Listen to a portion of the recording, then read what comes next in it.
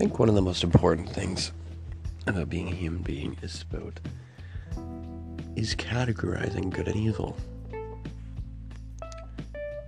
Now, we've never really been taught how to categorize good and evil, nor have we been taught how to categorize ideas whatsoever. So we come out of school, we go and, I am who I am, I am my past, I'm just the buildup of my past. But if you really think about it, you have a new day.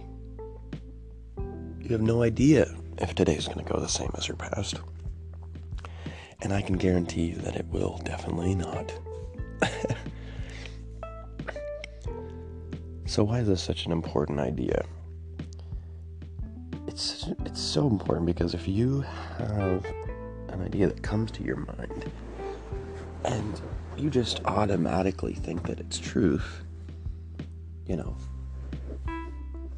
how are you going to go about living your day out if, every single thought that you think is truth, every single thing that you do is just the truth? I would say that you don't even understand who you're going to be tomorrow. And you don't even understand who you're going to 100% be today. Not who you're going to be, how your day is going to go. So, if you don't think about who you want to be that morning or what you want to do, your day is just going to, drag on because you're just doing whatever comes across you, whatever you get asked to do by a friend, whatever they need, you do, or, whatever your parents need, you do, or whatever your grandma needs, you go and help her. But at the same time, you come back home and you don't, break down anything you're doing. So, the only way to get really good at categorizing ideas and categorizing whether or not, you are believing the truth is to just start and try and do it. So, you need to read the Word, get into the Word, listen to preachers like I said in the other video, people who are above you in the faith. And they'll endow truth to you by you listening to it and focusing on it. You'll be able to pull it into your mind and into the soul being who you are.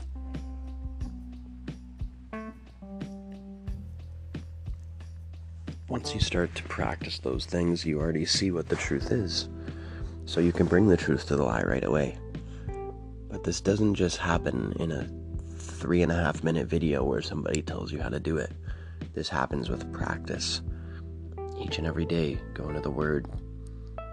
Each and every night, breaking down, were you righteous that day? What can you change? What can you do better tomorrow? Don't get caught up in your mistakes. Don't get caught up in feeling unrighteous. But realize righteously that you might have done a few things wrong. And then continue on your way of bettering those things. And once you realize you have these problems and you're aware of them, then that's really when you can start to change them. So start practicing categorizing ideas, categorizing the truth, and categorizing the lie. Because if you just think everything is the truth and every feeling that you feel is the truth and your circumstance is the truth, then, the devil's going to catch you up almost at every turn whenever you're weak. And that doesn't mean physically. That means weak in the mind, weak connection to truth, a weak connection to God, a weak connection to knowing love. But now that you're even consciously aware of, maybe something that you're not doing, or maybe something that you've never thought of that you need to do. You got nothing to lose. You might as well try. So I guess the only step is to take your thoughts captive and make them obedient to Christ.